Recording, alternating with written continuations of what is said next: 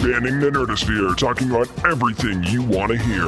From comics to cosplay, from the cinematic universe to fan films and everything in between. It's time to get down and nerdy. Here are your hosts, James Witham and Nick Battaglia.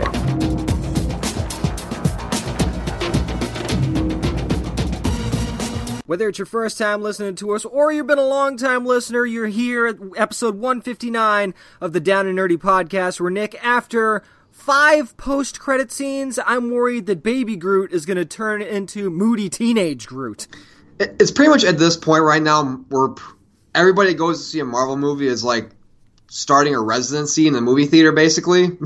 Yeah, they're going to start charging you rent to stay behind and see all these post-credit scenes from Marvel movies.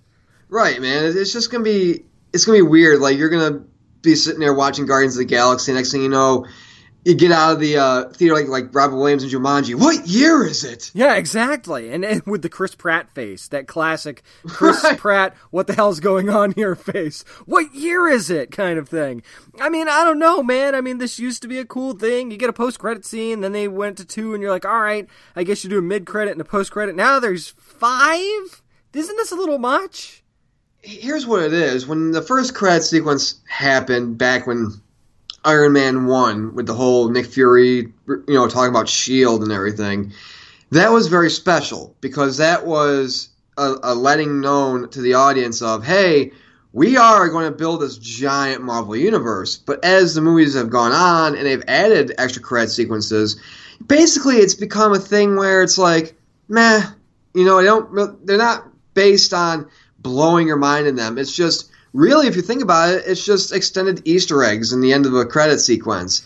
And that's all it is, pretty much, I mean, is it fun? Sure. And is it going to be funny? I'm sure it is. I know the early reviews have come back very positive for it. But, I mean, even in making fun of it, this just seems like a lot. It just seems tiring, man. I mean, it's one of those things where it's like, I'm not going to lie, end credit sequences, not just in Marvel movies, but just in a lot of other movies, like, feel like they're the new Riddler trophies of cinema, basically. Right. Like you gotta collect all of them, and you're like, I don't fucking want to, man. But it's like, now I got to, because it's all everybody's gonna be talking about. Yeah. And that's the thing, that's the part too, is, when we live in this era where nerd culture and geek culture is this huge thing that conquers people's lives, it's the new water cooler talk. I mean, yeah, you still have the sports and the political stuff, but really, a lot of people, something that people, both comic book readers and just your average moviegoer, can bond together with is, hey, Chad, did you see the, Doctor Strange? Yeah, I did. What did you think of the end credits sequence? Well, I thought it was this, It's a way to kind of not feel out of the loop.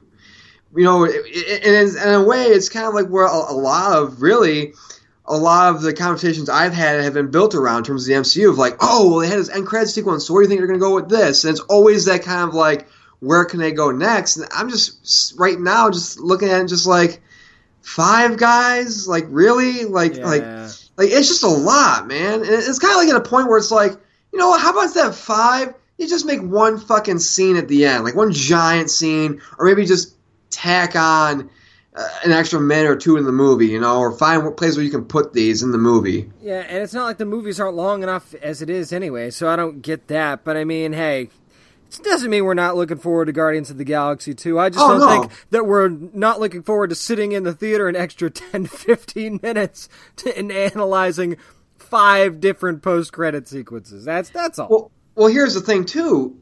Marvel, if you want to do 5 of them, why not release them like shorts, like online digital shorts, like Deadpool? Like, why can't you do that? Like, that's what was great about the Deadpool marketing, was you had these little shorts that were not really tied to the movie at all. They were separate things. And I understand that, with the end credit sequences, they're all tied to the MCU, but why not, like, wait? You have, like, 1 or 2 end credit sequences in the movie itself, but then be like, well, wait, a couple weeks later, we're going to have 3 more credit sequences coming out online, or whatever. Social media, your exactly. Website, it's all about marketing. Stuff. Yes, and you could keep it going. And you know what? That might help drive the numbers up, people wanting to go back and see the movie a second or third time, because they saw that and they're like, oh, well, see, now I want to go see it again. And that could make it number one even longer. Not that it's not gonna be, but, I mean, you're right, smart marketing, and I wish that they could do more of that. But I'm James Witham alongside the Mercury Polar Nick Battaglia. I was wondering when we were going to get to introductions, because I'm like, speaking of marketing, we kind of need to market ourselves. I don't think we've done that like the last 2 weeks, by the way. I think we just kind of assume people know who we are and go on.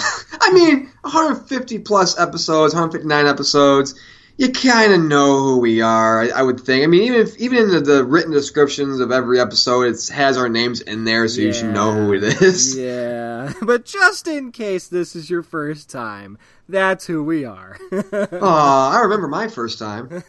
Well, you know. It was March 7th, 2013 or 14 or whatever. 14, yeah. March 2014, 7th, when I was putting together the shittiest Invol intros ever. That was our first episode, which is still available, by the way. Oh, Jesus. But you know what? Just like Seinfeld, we went from that episode to go on to do great things. So, That is true. Why not? And speaking of great things, James, we have 2 great comics coming your way. What we're reading is coming up next. This is Scott Lobdell, and if I wasn't a guest, I wouldn't even be listening to the Down and Nerdy podcast. Well, it's that time, nerds, we pull out our long boxes and we discuss what we're reading this week. And James, Mask is something that has been a series. I know it was close to your heart as a kid. I know for me, it's something I'm just getting into because of the new comics. Of course, we had Brandon Easton on a while back to talk about the comics. And I said, you know what? Issue 5 is out this week, so I'm going to talk about it. So Mask, Mobile Armored Strike Command number 5 is my comic this week. And it's written, of course, by Brandon Easton. Art's done by Tony Vargas. Jordi Esquin does the colors, and letters are done by Gilberto Lazcano. And I'll say this. Issue 5, now this has been a great series from start to this issue, because this is, of course, the latest issue out. You want a comic that has a huge action sequence, is nothing but a giant chase sequence, pretty much, and just action, action, action. This is that book, because it's great, because, of course, you have Miles Mayhem, who is pretty much captured at the end of issue 4. He's getting ready to be handcuffed and get captured by Mask, and next thing you know, he gets in his copter and he's gone, and it's just a giant war on the streets between Venom and Mask. And really, this is a really cool and awesome issue, because when it comes to Tracker, of course, Matt Tracker, the head of this team, you get to see that leadership side of him. And you also get to see a technical side of him as well, especially when it comes to his suit. There's some things that he does with his mask and its abilities and his suit that are just amazing in this. Remember, Matt Tracker is a pretty smart dude. He just needed to learn how to be a leader, and that's where kind of the beginning issues and even into Revolution, that's when that started. But now that that's kind of become a little bit easier for him, he can start focusing on that stuff. And you want to talk about action? How appropriate is it that they come out with this issue right around the same time as the Fate of the Furious, kind of have a nice little non-stop action thing? So, man, if you like Fate of the Furious, maybe you'd like this. What do you think about that? And that's a great angle, James. But if you're a fan of Fast and Furious, the entire franchise, especially if you're somebody who loves the later films, which by now we can just say it, they're basically goddamn superheroes at this point. I mean, anytime The Rock can take a giant missile and just without any effort whatsoever just fling it in a different direction to attack a group of people, yeah, you're basically superheroes at that point. And this is cool because there's things that are flying in the air and bikes are going in the air, and it's just awesome. Cars turn into submarines, and the art is just phenomenal because it's so detailed. It's so colorful. Even the lettering, the way the letters are colored and the way they're worded and pieced together are amazing. And that's what's great is that, you look at Tracker, there's a page where you get like Tracker flipping over a car basically, and the detail of his suit is so amazing. Then you look at Miles Mayhem in the background of this certain page, and you see the detail in his his shoulder pads there and in his mask. So it's amazing the type of deep detail that people can get. And that's the thing too, is looking at this art, something I've had a problem with in the past couple of books I've read, not Mask ones, but just comics in general. When it comes to shots that are like facial shots, but they're like medium to long in terms of depth. They're like two dots and like a smile, and that's it. You know what I'm saying? They're very lackluster. Whereas this shows that there should be no reason why people can't give detail into people's faces and stuff like that, and that make the faces look like they're melting. In terms of when there's long shots of distance between characters. You are absolutely right. And the fact that this series doesn't just push that fact to the side tells you why this series is so good and has been so successful so far, because it's that attention to detail, not that just Brandon has brought to the writing in the first 4 issues. I haven't read this one yet because I don't want to step all over your review. But the detail from top to bottom in this book is one of the reasons I've loved it so much. And that's the thing, too, is I love this book because of all the details both Brandon, Tony, and Jordi and Gilberto put into this book. They put a lot of time and effort, and they really nailed every issue. Every issue you feel for the characters. You really, really hate Miles Mayhem, but at certain times you can kind of see where Miles Mayhem is coming from. Not saying he's still a piece of shit, but there's certain pieces of dialogue where he's like, okay, I can see your angle a little bit and what you want to do. Granted, it's an evil reason, but still, it's kind of like, if you're somebody who's very narcissistic like he is, you can see why he is the way he is and stuff. And just like I said, this whole series, especially this whole book, really builds on the team dynamic, and not just the dynamic of just Matt Tracker and the other teammates, but Brad Turner has a great parts in here. Gloria Baker as a character really shines in this with some of the stuff that she does. And at the end of this issue, oh man, do I want issue 6 right now? Because let's just say, without spoiling anything, the Mask team, there's an infiltrator and a fraud within the Mask team. Ooh. Oh, that's a big one hanging out there now. Yeah, and then that's a big one. Oh yeah, man! And so I cannot wait to read issue 6 again. Mask number 5 is a definite pull for me. This whole series has been amazing from IDW Publishing. Go get it now, dude. What'd you read this week? I actually decided to do something that's a Comixology exclusive, actually, from Boom Studios. And if you're a fan of the show Expanse, The Expanse Origins, this one actually deals with Naomi Nagata, because it's issue 2, they did the one more in issue 1, but this is the second issue, which, of course, The Expanse, based on the novels of James S.A. Corey. The story is by him, Hallie Lambert, and Georgia Lee. Written by Georgia Lee, the specific issue, illustrated by Huang Den Lan, colored by Triona Farrell, and lettered by Jim Campbell. Now, again, this is a single origin issue for Naomi Nagata. Now, I want to get this out of the way.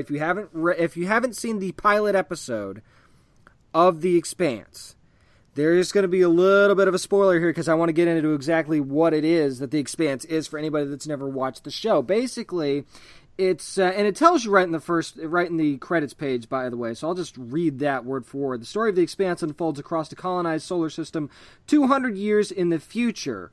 And basically, this takes place, there's 3 separate. You have Earth, you have Mars, and then you have what they call the Belters, which is the asteroid belt. And that's like the mining area. That's where all the grunt work is kind of done in this universe. And that's where the crew of what was the Canterbury comes in. And of course, the Rossi after that. So these stories take place, these origin stories take place before the Canterbury gets blown up.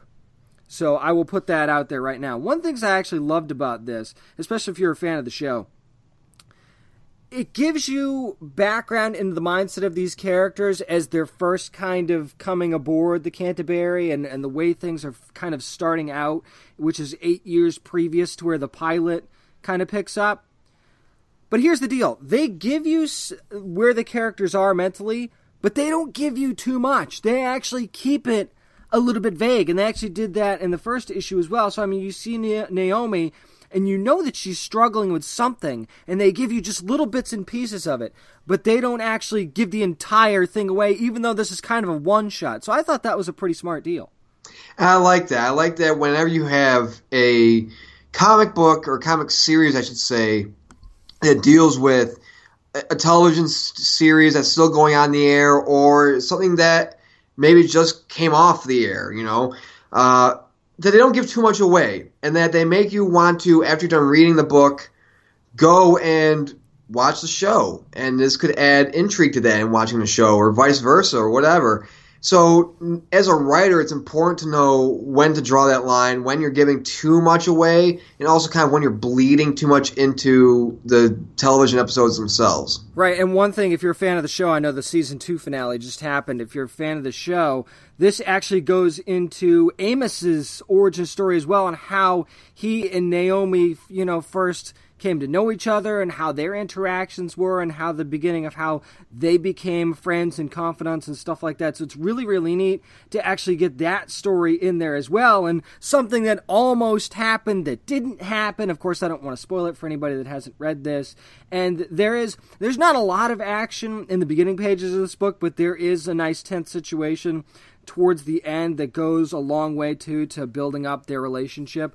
But I gotta say, if you're a fan of the show, this is definitely something you'll dig. It's not going to give you absolutely everything on the backstory of the character, but especially if you're a fan of these certain characters, and I know that Naomi is a big, big deal. I don't want to spoil anything going forward in the show, but she goes from being the chief engineer on the show to much, much more things. So this doesn't quite get into that, but you know where she's going if you're a fan of the show. The art, not going to blow your doors off, but it's very, very good. The close-up art is very good. When you do get into that tense kind of action sequence, the art is really good because you're dealing with space and stuff like that. So there's definitely extra care that was brought to that page. It's actually, if you've read Eclipse from Image and Top Cow, it's very, very similar to Eclipse as far as the art is concerned. So that's the best thing that I could use to describe it. But man, I mean, as somebody who kind of came in late to the show, Expanse, it's a good show, and definitely something that if you're just becoming a fan of the show like I am, these comics, very good for you. If you're already a fan of the show, you love the characters anyway, so this is just a little bit of extra added incentive to learn more about them. So that's why this is a pull for me. And that's going to do it for what we're reading this week. Coming up next, teaser trailer came out for The Last Jedi. We're going to talk about that coming up next in Geektainment. This is writer Brandon Easton, and you're listening to the Down and Nerdy Podcast. So, I don't know if you guys heard or anything, but there was some sort of big celebration last weekend in Orlando, and there were a lot of Siths and Jedis around, and something happened. Nick, can you remind me what exactly happened there? This is Gold Leader. We had a Star Wars celebration in Orlando, Florida over the weekend. Copy, Gold Leader. Let's get into that right now.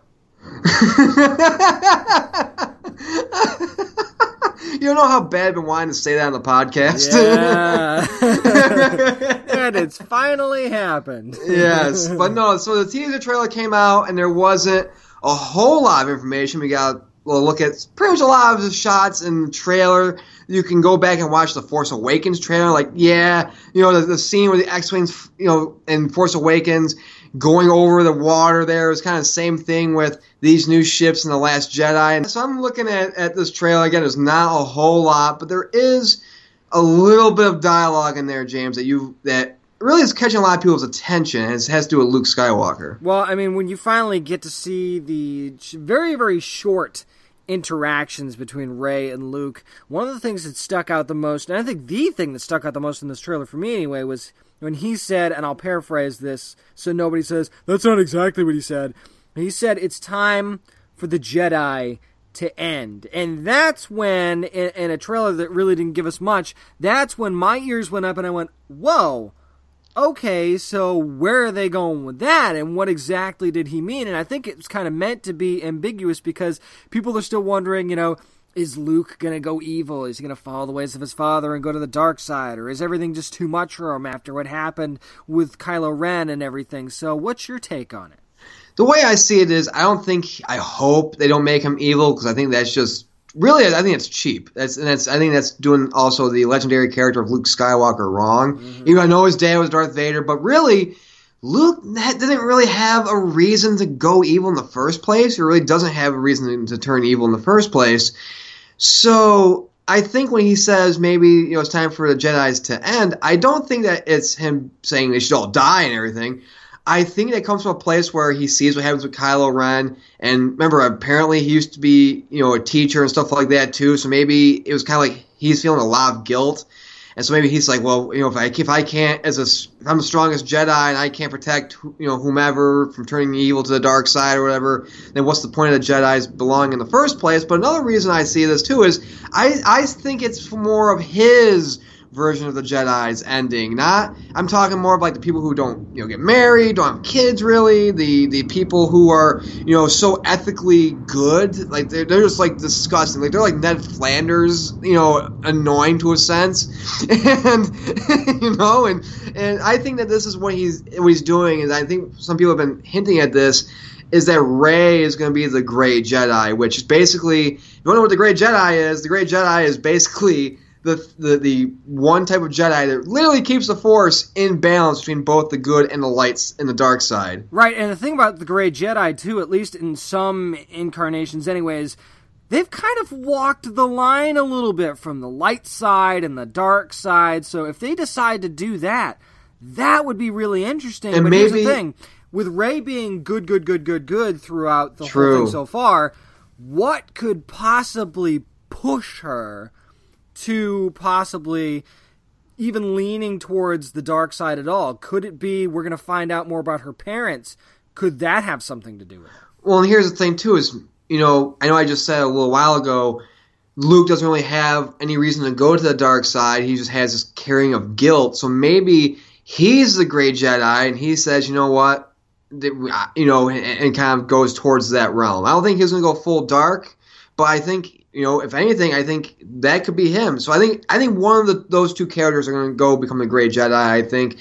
And I think I think in terms of that, maybe, who knows, maybe it's the fact of, maybe Luke says that because in order for the first order and stuff like that to end, for the Sith to truly end, we need to go away from that original Yoda Jedi teachings and go more towards the center where we're kind of the anti-heroes in a sense. Well, remember, Yoda said to Luke, the last of the Jedi you will be. Right. So, yeah, that could be the transition that you're talking about, and kind of the old ways are gone, and then Luke probably being the most powerful Jedi ever. Oh, I think at this point in the timeline, he's surpassed Yoda. He is literally the most powerful Jedi. And I think part of the reason why he goes to that island in The Force Awakens and why he's lost for most of that movie is because the fact that I think it's between the guilt and everything that happened with Kylo Ren and stuff like that. And also I think maybe he became too powerful and so powerful that he's like, I will destroy planets if I'm anywhere near a cantina, And remember, he also says to Rey, there's so much more. And I'm like, okay, so he's found some stuff out. So if anybody could change the order of the Jedi, it would be Luke. So I think out of everything we got in this trailer, and it was just a quick, little 5 seconds, that is the most I think we got out of this thing. By the way, going to those ships that spray the red mist, I literally want to make a Color Me Rad race commercial and put techno music or dubstep behind that scene. I can see that. Because it would fit perfectly. Just think how much more interesting pod races would have been if they had the little red smoke coming out of it. So I want to ask you this. One of the points I've seen people make, I'm not too sure on this, is the fact that Finn being in that looks like a cryo tube because of his injuries from The Force Awakens is this movie's version, or this trilogy's version of Han Solo being frozen in carbonite. So what's your take on this? Because as people know, one of my biggest dislikes of Force Awakens was how much in common it had with A New Hope. Well, I think that this is definitely different because this is out of circumstance rather than, out of necessity rather than circumstance. Whereas Han Solo is put in carbonite for a reason by Boba Fett and Jabba the Hutt to transport him to Jabba's chamber, whereas this was due to injury, and we don't know that he wouldn't die if he wasn't in this, although this is why I love nerds. Somebody on Twitter actually translated the language on the pod, and one of the words they picked up on from that pod was that it said stable. So at least we know that Finn's okay. He's stable, but is he only stable because he needs to be in there? And why does he still need to be in there? Are they transporting him to another place for a reason? Are they just making it so he's safe until they get to wherever they're going? So the reason he's still in there, I think, is the biggest question mark of this whole thing. But I do think it is a little bit different just based on how the execution and the reason for it is so different that I don't think we can draw that parallel yet. And speaking of parallels, James, you notice when you go back and watch the first trailer for The Force Awakens and you watch this trailer for The Last Jedi, both open up with a main character gasping for breath, basically. Yeah, I'm not sure. Like, is everybody in the Star Wars universe an asthmatic now or something? I don't know. I think that every first trailer should come with an inhaler at this point. You know, pretty much. Sponsored by Advair or something like that. I don't know, but oh man, it'd be so meta if you went to go see Star Wars and somebody dressed as Darth Vader giving you inhalers. That would be awesome. Oh my god, that'd be hilarious. Although that's probably the only thing they have not stuck a Star Wars character on that I know of. I mean, you could basically get a Star Wars character on absolutely anything now, and to the fact that they don't have some sort of Star Wars inhaler yet is actually a little bit disappointing.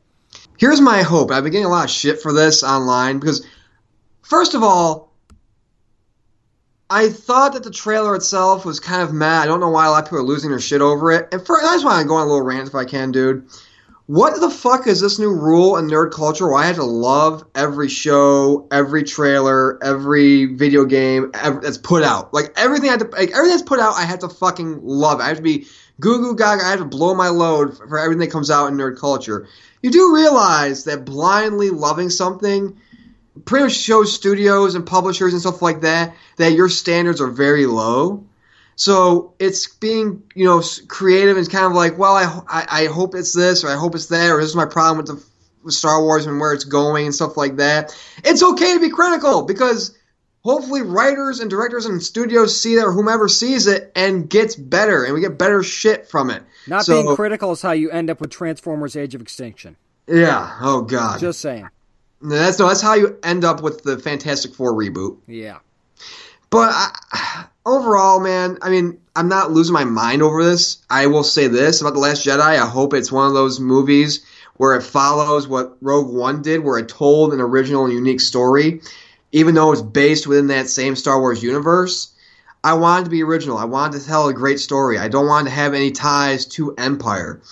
And if it can do that, then I will feel 100% better about the Star Wars universe and this new trilogy going forward. You're just looking for a new hope. God damn you. Yeah. You set me up. I couldn't not say it. Fuck. You've done this to yourself. Yeah.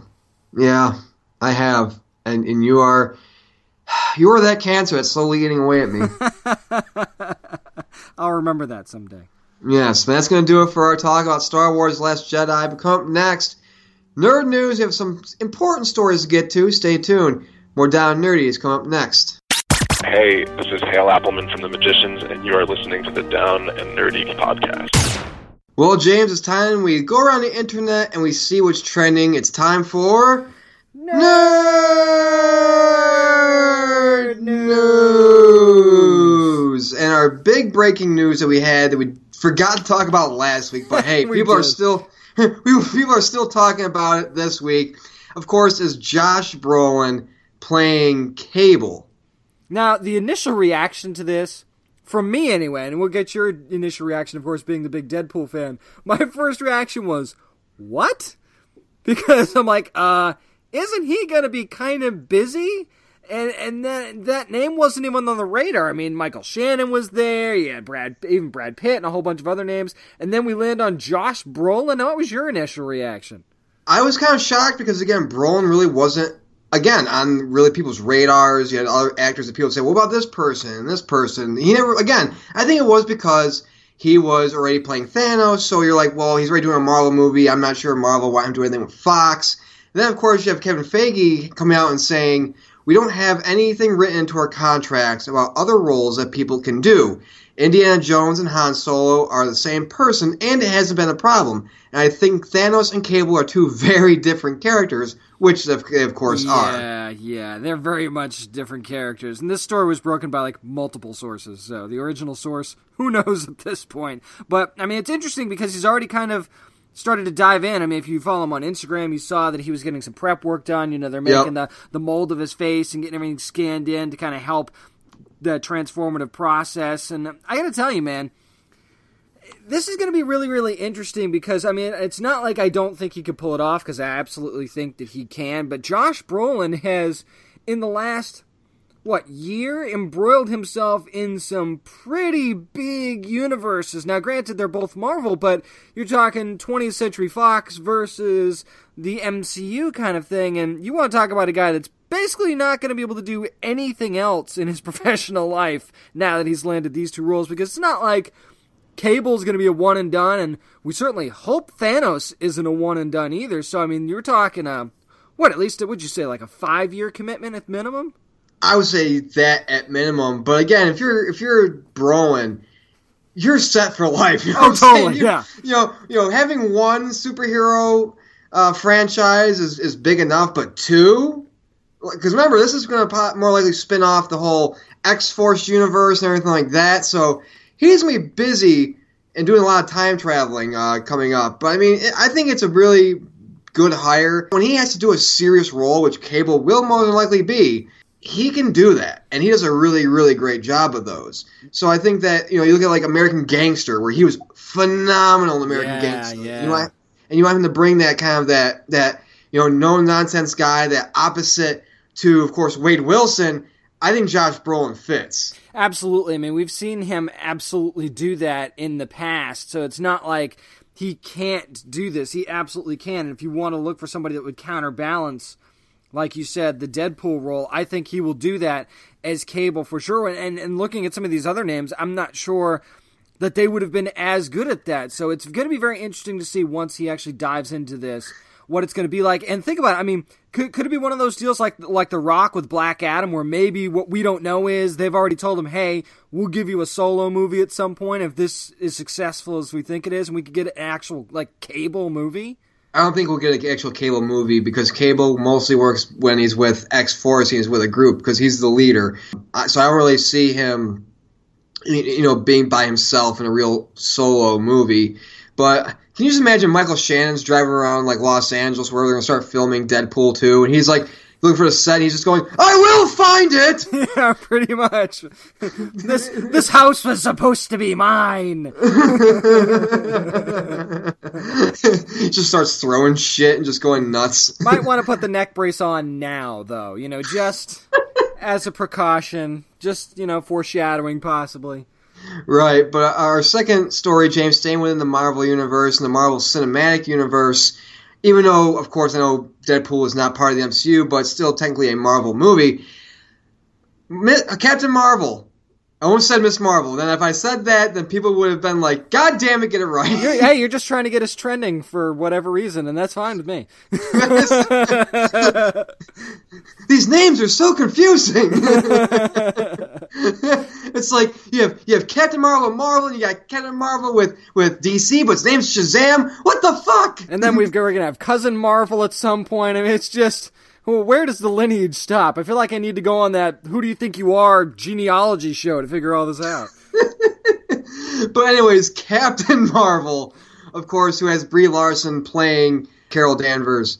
It has two directors now, and of course, Anna Boden and Ryan Fleck. Now, I want to ask you this. This is something I've been noticing with Marvel and the directors they've chosen. Now, they've had their Jon Favreaus and their James Gunns and stuff like that, and their Joss Whedons, but do you think that now that we're getting into this era of Doctor Strange and Captain Marvel, that we know one of the things we say we love about the whole MCU in terms of the hiring process is that they bring on people who aren't that well known, they give them a shot.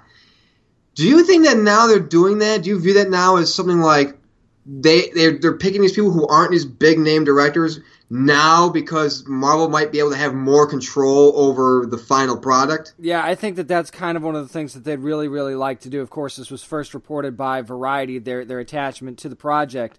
I think that that's what they're trying to do. I think also part of it is maybe a little bit of a thing where Marvel's going, hey, we know that once you see our logo on the screen, this movie's going to make a ton of money and it's going to get a ton of eyeballs on it. Maybe they see potential in certain directors like Bowden and Fleck, and they're saying, well, let's try and give them that launching pad to be able to do great things because we think that they'll do a great job right here in this with us. But then you've also got to think about, too, I mean, they lost Joss Whedon, essentially, not too long ago. So what they needed was the next person to step up and kind of carry the torch for the next future line of movies. Now, you need to find that successor because the ones that have been involved in the projects in the early going that were so successful, some of them either aren't around anymore or won't be around for that much longer. You know, contracts run out, people want to go on and do some different things and try some different stuff, much like Joss Whedon's doing. So you got to find that next big thing, and I think that this is kind of a leap of faith on their part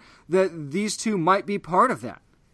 Or what they're doing, too, is, I mean, you look at what Marvel's doing with the Russo brothers. They were in charge of directing, Captain America Civil War, and then they directed, of course, prior to that, Winter Soldier, and now they're doing Infinity War. So it's kind of like what they're doing is they're shuffling their directors around and moving them on different projects outside of the sole franchises that they started with.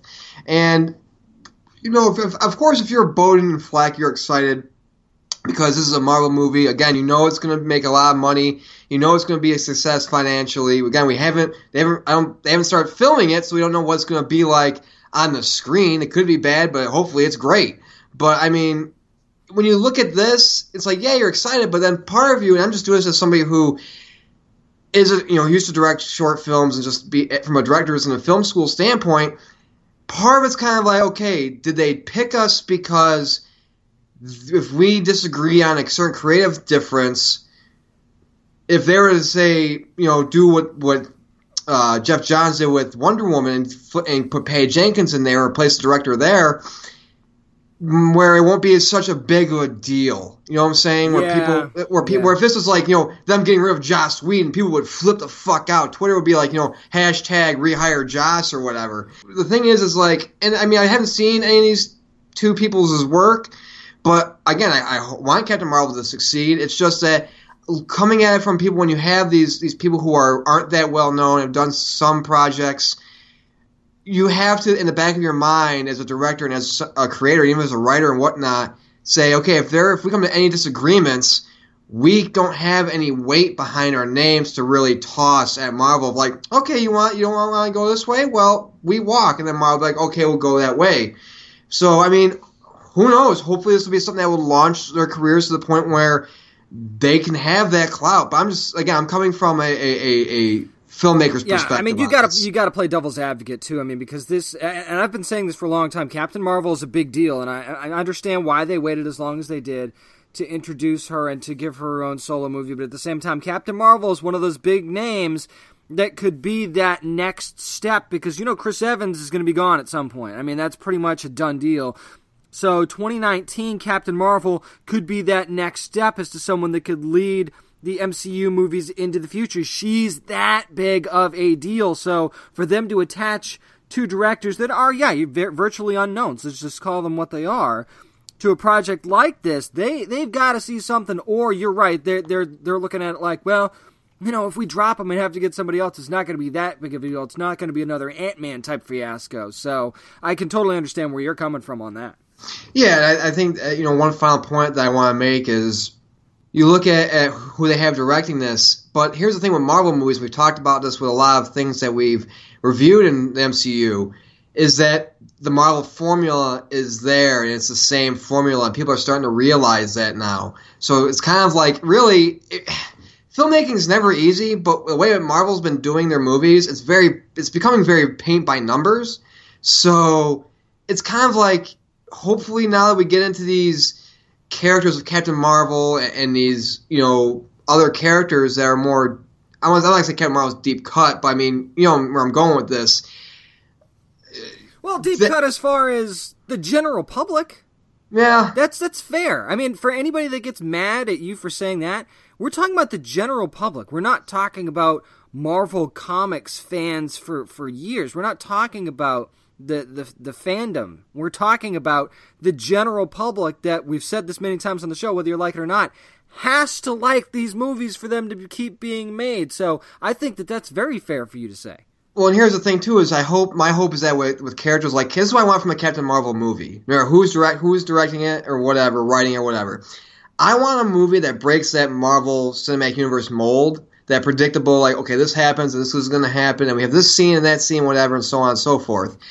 My hope is that these directors do a total 180 and do something totally original. I want a totally original story with this, especially because now we're getting into, the Stephen Stranges and the Captain Marvels and stuff like that, and the origins of these characters and these lesser known characters and stuff like that. I think that, if I'm Marvel, I'm like, yeah, let's do some more, original stuff, and stuff like that. So yeah. That's what I hope to see with these. I want to see more risk being taken with these films. Especially after Guardians was that. It was kind of that break. I mean, even though it was a lot of humor, which we've seen a lot in the MCU, I feel like Guardians was the step towards that. I'm looking at Black Panther and saying, this could be the movie that does that. I'm really, really hoping that they take a lot of risks with the Black Panther movie, and that's that movie that you kind of look at in the MCU and go, that was really different and cool. I dig that. And then maybe that allows them to be able to do the same with Captain Marvel and so on and so forth, because there's going to be a little bit of a time gap there. But I agree with you. I'd like to see something a little bit different to kind of kickstart things. And of course, Black Panther, speaking of that, it did wrap production this week. So, hey, it's going to post-production. We'll see what happens with that. But we got a couple of trailers we're going to dive into. We're going to stay in the Marvel universe for now. And we talked about it a while back about, hey, they're putting this show on Freeform. I've said for a while that if there was a show that was being made, I would love to see a show like this. And it was Cloak and Dagger. And Cloak and Dagger, of course, coming to Freeform. We got our first look at the trailer, James, for Cloak and Dagger. Yeah, and it looks really, really interesting. Definitely in the young adult realm, which I think is something that Marvel on their TV side really hasn't gotten into. Cloak and Dagger was in the comics was more of a young adult kind of scenario as well. Exactly, and putting it on Freeform, which they've got shows like Pretty Little Liars and stuff like that very much lend itself to that audience. So I mean, we got a nice look at what seems like it's going to be, and Marvel TV's kind of done this, definitely a very much more darker, deeper, emotional story when you're talking about Tandy Bowden and Tyrone Johnson. Well, I mean, here's the thing: is how dark are they going to go with this? I mean, I don't think they're going to go like Netflix dark, but it is Freeform, so I'm thinking no. Well, I think what we're going to see in terms of dark is we're going to see kind of like that OC-ish kind of a feel to it, maybe a little bit of a Riverdale feel in terms of tone.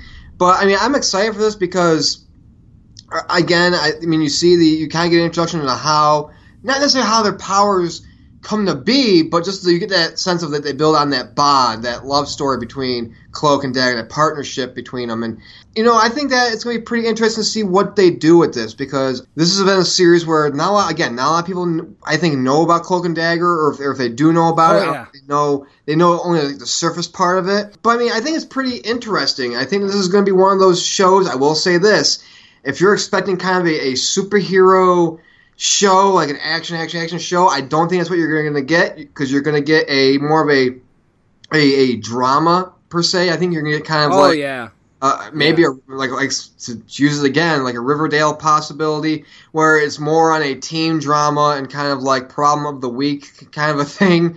So not in terms of a bad person, but or somebody who's evil, but just more like figuring stuff out. Right. And so I will say this: I'm intrigued by it. Of course, being in my late 20s, YA doesn't really flash. Oh, I gotta watch this to me or read this to me. Well, I'm in my late 30s, so where do you think I'm at? Well, you're bordering on that creepy line right now. Yeah. But I will say I'm intrigued by this show. I am intrigued. Yeah, and I think that you hit the nail right on the head. This is very much going to be the show about the deep emotional relationship between Tandy and Tyrone, and not to mention how their lives separately are screwed up for different reasons, and how they come together with each other, and how they kind of are that balancing for themselves in that situation. So I think we'll get a lot of that. So, I mean, this isn't one of those things, like you said, where you're going to be looking for, the big bad in the series and a whole bunch of powers here and there. We saw flashes of that in the trailer, so we do know that is going to be a part of it. But you're right. It's the family dynamic. It's the emotional bond between them. It's the dynamic with their friends and classmates and stuff like that, and people that are around the city and the town that they're in. It's going to be very, very much like that. So if you're looking for something action-packed and something that's going to just draw you from that, then this probably isn't it. But I'm intrigued too, man. I'm very interested to see how they can do this young adult type series for maybe the first time. I mean, I think Runaways is coming out first on Hulu. But for the first time to do something like this, I think will be very interesting to see how Marvel does it. Did you catch the Easter egg that the Roxxon sign? Oh, yeah. Oh, yeah. Oh, yeah. and here's the thing, too, is people are wondering, is this going to be with the MCU? Is it not? I believe Marvel has said, everything that they do is within the MCU. It's just not tied together. It's kind of like, when the Avengers and stuff like that are going on, but then you have a Netflix series going on in the same universe as well. So I think that's what you're looking at pretty much. It's like distantly aware, I think. Yeah. More of anything else. Because, I mean, let's face it. I mean, if this thing just takes off like a rocket ship and it's like one of those shows that propels Freeform into CW type status, then yeah, maybe they'll start thinking about bringing them into the MCU or something. But, I mean, if it's just one of those things that's enjoyable, that people like, but it's not a stratosphere type thing, then I think they'd keep it on the fringe. But they leave that door open because they're smart.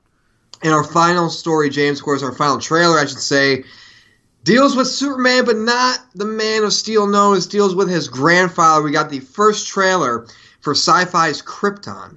Yeah, and man, this is one of those shows where I think that when it was first announced, we were excited.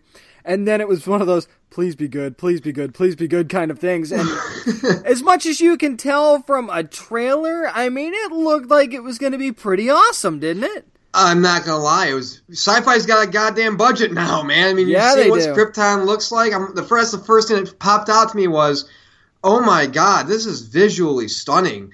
And here's the thing, too, is Krypton, and here's why I like that the show is going to be based on Krypton, is in a lot of Superman movies, if not all Superman movies, we get about, 10, 15 minutes of Krypton in a movie at the beginning. Right.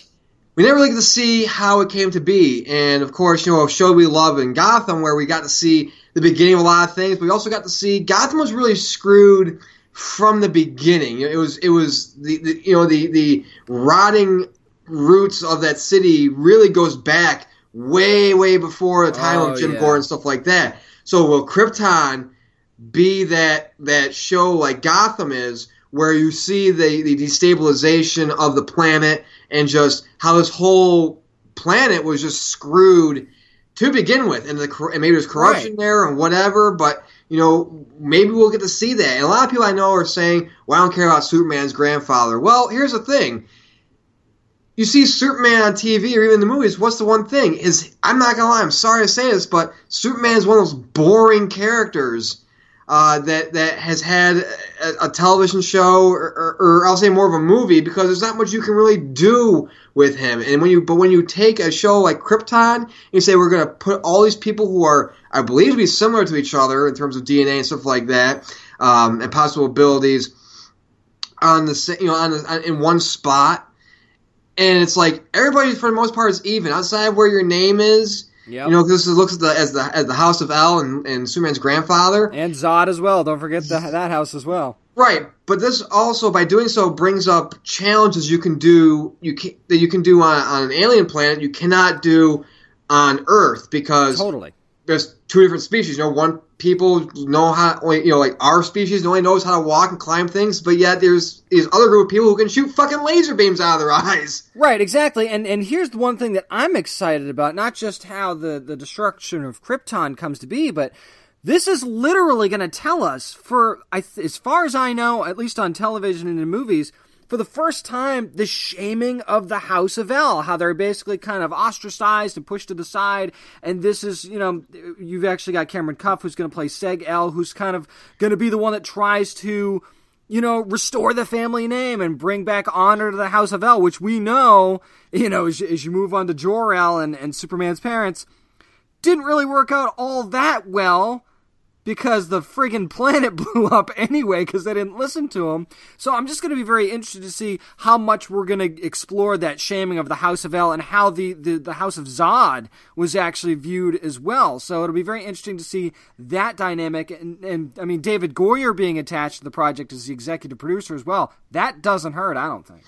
I don't think it does either. And one thing I'll say about this show, too, is going to the whole Rise of the Planet of the Apes franchise. You know, one of the things I love about that franchise is, and I think it's actually how you should tell a prequel show or prequel movie in terms of something that has to do with destruction or taking over of something.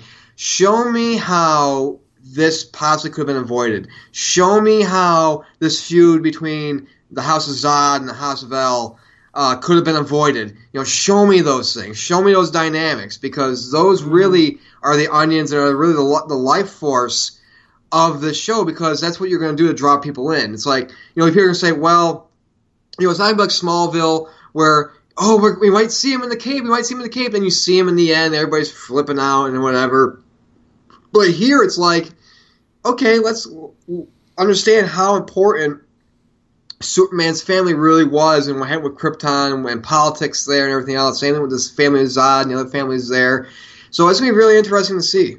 Yeah, and if anybody that says, you know, I don't care about Superman's grandfather, think about that, what you're saying. This is how it started.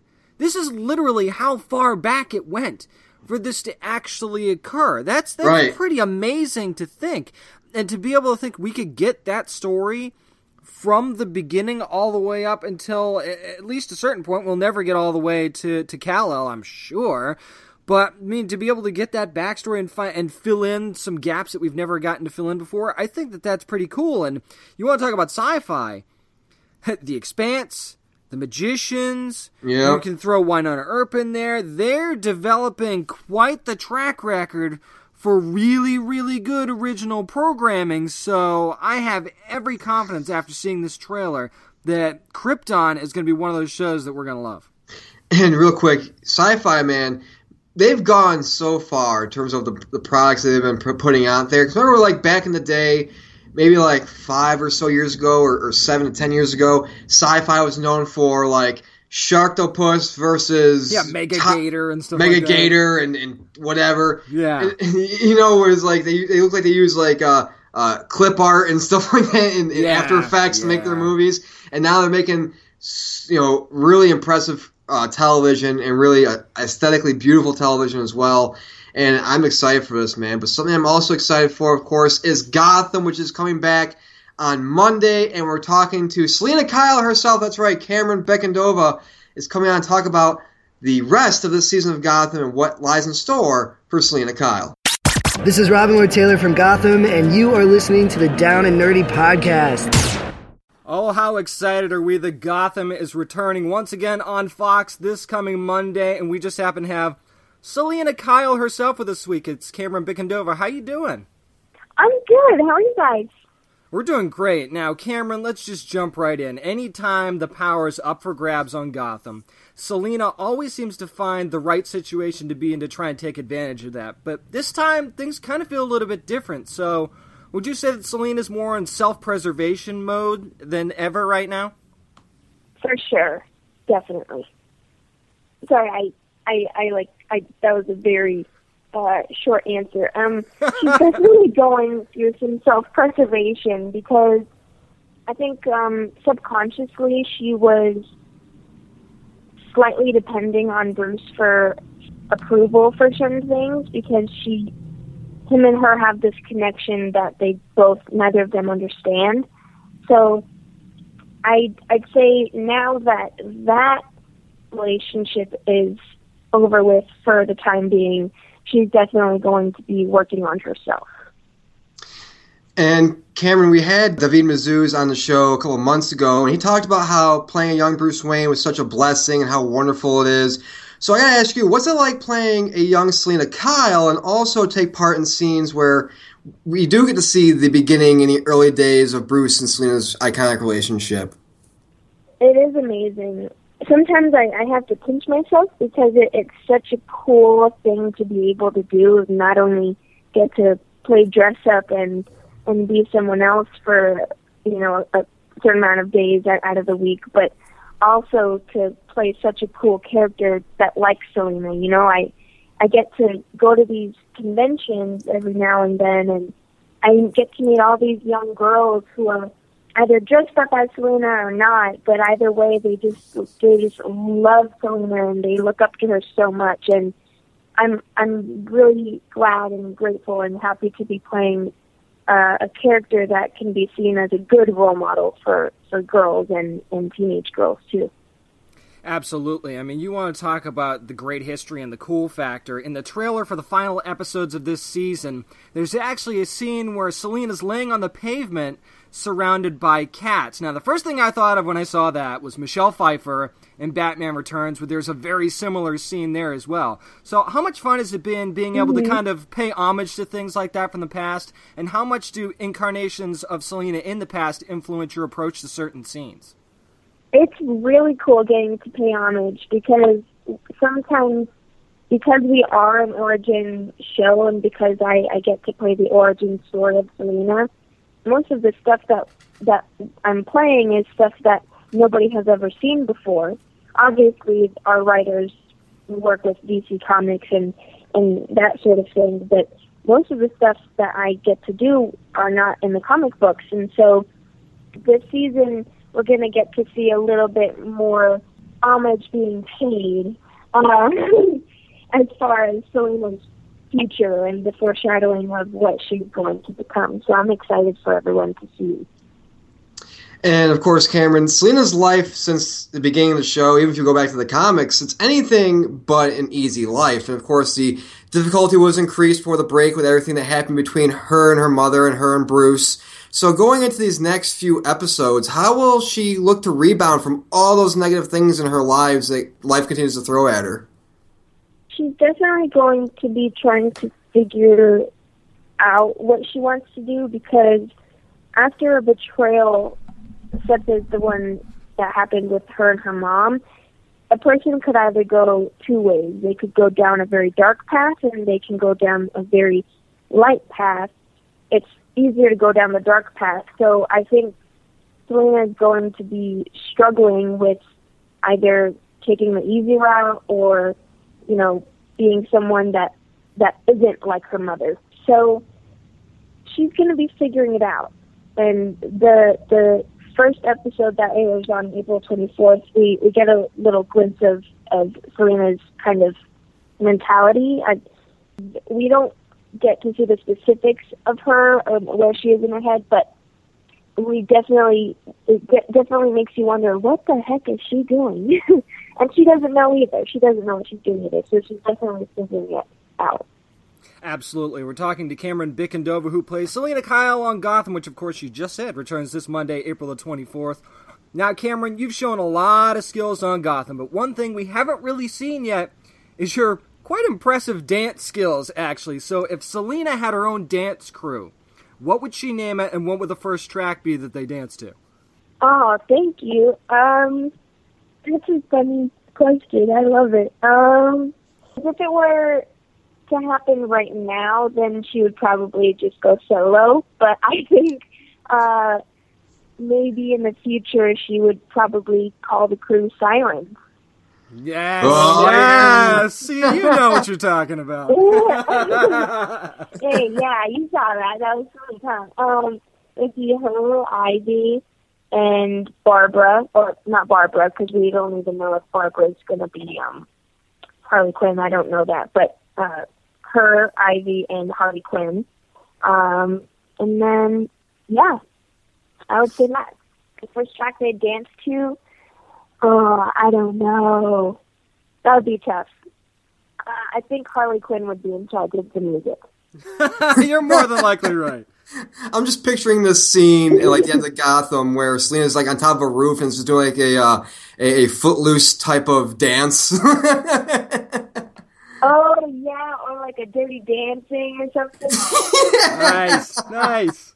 Bruce does the lift. And I love Dirty Dancing is one of my favorite movies. I love that movie. Nobody puts Selena in the corner. That's right. Exactly. And speaking of Gotham, of course, now that Penguin is gone, the question now is who controls Gotham? So what would Gotham look like if Selina, at such a young age, was in control of that city and that underground? I'm not sure because I don't think Selina wants to be in charge of anyone or anything. I don't think at this point, or I don't even think as Catwoman she's ever wanted power in the same way that Penguin or Barbara want power.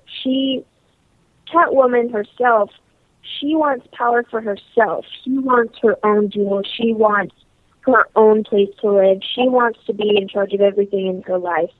And the only reason why Selina kind of do-si-dos around everybody else's life is so that she can know how to survive for herself. So I think if Selina were to be put in a position to where she would be in charge of Gotham, I think she would back down from it because she doesn't like being in the spotlight. She likes being very much hidden, very much in control of herself without people really knowing what she has going on.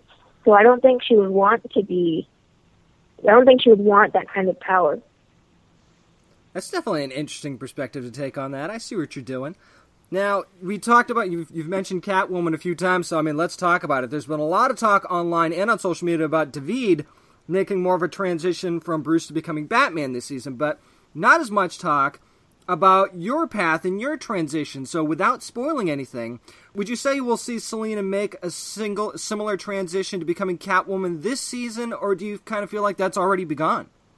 I don't think it'll be a similar transition as David's, character, but I do think that I think it's going to be a slower transition for Selina, but I do know that she will be taking one step that will not necessarily make the audience and allow her to know what her future holds, but it'll be a step that she takes to where it helps her figure out what she may want. So the step that she is going to take, whenever it happens in the season, it's a step that she takes as kind of a leap of faith, in a sense, because she doesn't know where she wants to go. She just knows that she's not happy. And the step that she takes will help her figure out how to be happy.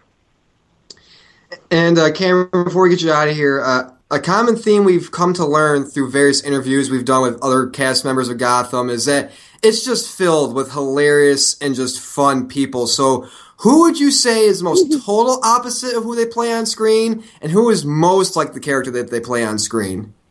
If you asked me that before Maggie came on board, I would say that she was most like Bruce Wayne, but I think Maggie takes the trophy for being most like her character because she's an animal lover, she's a vegan, and she's just a downright sweetheart. So I'd say Maggie is most like her character on the show. And then least like their character, probably Robin is probably least like Penguin. Yeah, definitely. Yep, definitely Robin. Yeah, just in the matter of like, Robin would not intentionally harm a single soul. So I'd say that Robin is least like Penguin in that he's not a murderer or not a serial killer. Well, that's definitely good. Well, we actually got to sit down with Robin at Awesome Con in DC, and yeah, he is such a sweetheart. Yeah, he's such a nice man. Yeah, I love him. We're both Geminis. Ooh! Kindred spirits. There you go. Yeah. Well, we can't wait to see what everybody's got in store when Gotham returns this Monday, April the 24th, and going to go right through towards the end of the season, the finale in June. And we're looking forward to what Selina's got in store. It's Cameron Bicandova. Thank you so much for joining us this week. Thank you for having me. You know, James, one of the things I love about interviewing people from various shows and stuff like that is just seeing and talking to people, of course, offset and, without a camera in front of them. And I got to tell you, we've done numerous interviews with the cast from Gotham, and I gotta tell you, man, they are without a doubt, I think, one of the most fun and charismatic and funny cast members and people I think I've ever interviewed and talked to. I mean, that's so true. You look at how dark the show is most of the time, and then you sit down and talk to these people. I'm surprised that Cameron didn't say herself for that one question that you had, because she, Selina's tough as nails on the show, and then you talk to her, and she's just like the sweetest woman ever. But also, Selina steals a lot of things, so I don't think Cameron's like, yeah, I steal stuff too. I definitely don't think that she steals either, and we know Robin doesn't murder people, so that's super. That's super to know. I'm gonna feel a lot more relaxed next time we talk to him. Robin Lord Taylor is one of those guys where if you saw in like the paper on Twitter, like Robin Lord Taylor found guilty of murder or something, like, what? We would all be that like neighbor, like, I don't know what happened. He was such a sweet man. Hashtag fake news, people. Definitely not true. Can't happen. Yeah, right. But, I mean, this whole Gotham season has been really ramped up with a lot of things, especially with the relationship between Bruce and Selina, because it's fractured now. So you got to think about this, too. Selina, I think, has got the rawest deal of all the characters this season, because she has the fallout with Bruce. Then she thinks she can rekindle something with her mom, and her mom dupes her, and Bruce knew about it. And let's not forget, I mean, she mentioned Ivy, but really, if you think about it, her relationship with Ivy has been kind of weird ever since Ivy fell into that water and was aged. So, I mean, Selina, in a sense, has been had a lot of her tethers in terms of relationships and friendships cut. So really, it's kind of like, well, where does she find herself? That's what's going to be really interesting going forward with this season. Yeah, and I mean, tough as nails on the exterior, but on the interior, what's going on there? And I think that that's something that they're really going to start to dig into when Gotham comes back Monday, April the 24th. Exactly. Of course, we want to thank Cameron Bickendover for coming on, talking to us about Gotham and how the season looks to progress going forward, starting, of course, Monday at 8 p.m. on Fox. And after you watch Gotham on Fox at 8 p.m., you want to see what we're doing on social media, be sure to hit us up, facebook.com/downandnerdy. We're also on Twitter at downandnerdy757. I'm on Instagram, Twitch, and Twitter at Merc with one arm. Mr. Witham, go. Well, if you didn't steal any of that information, by the way, I'm at James Ace Witham on Twitter. That's WITHAM. But if you would like to steal all that information from us, just like Catwoman on a heist, you can do that on our website at downandnerdypodcast.com. I mean, even, hey, you want to buy this season of Gotham because it's been so awesome on Amazon Instant Video? I'll have a link for you to do that up there as well. And check out all of our comic book reviews all in one place, downandnerdypodcast.com. And as always, practice safe comic book reading by always bagging and boarding your comics.